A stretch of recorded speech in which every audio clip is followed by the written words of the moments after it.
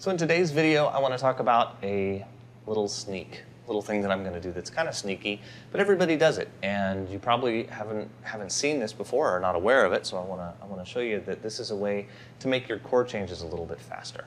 So I'm going to take simple chords, open G, open C. I'm going to use what I call the most popular strum in the world because, quite honestly, I've seen this used in more songs than any other.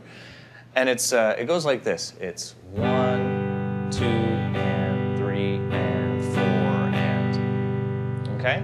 So I've got, if you follow me along with this, 1, and 2, and 3, and 4, and. Now, if you can't do that much, you have to learn that first. So if you can't do that strum pattern and it's not comfortable, make sure you learn that first. Assuming that that's okay, let me show you where the trick to this is. It's almost impossible. Let's say that the next chord was C, and so I'm going to go G, and then I'm going to go to C. Okay, well, all too many of you are probably suffering with the, I'll say, 2-second gap between chord changes. Obviously, songs don't go that way, but here's what will happen. Your ear will actually get used to hearing that mistake, and it will think that that's okay. So I have students that come in and their songs sound like this. G, 1, 2, while they change chords. 2 more beats while they change chords. And they have this between every single chord change. And so when I hear the exact same amount of time between every chord change, I know that their ear has gotten used to it. And the same thing may be going on with you. So here's what you got to do. On that last up strum of that rhythm,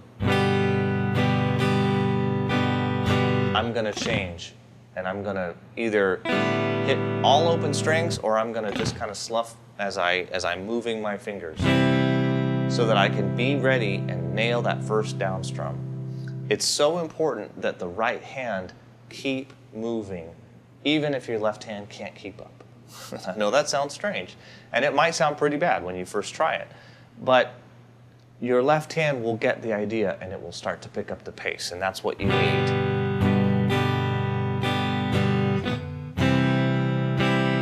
Now I'm kind of exaggerating it here, but not too much. So here I'll do it really slow. 2 and 3 and 4 and 1 and 2 and 3 and 4 and 1. And you get the idea.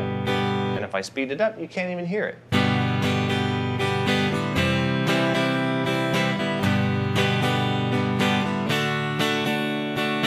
And you don't even really notice.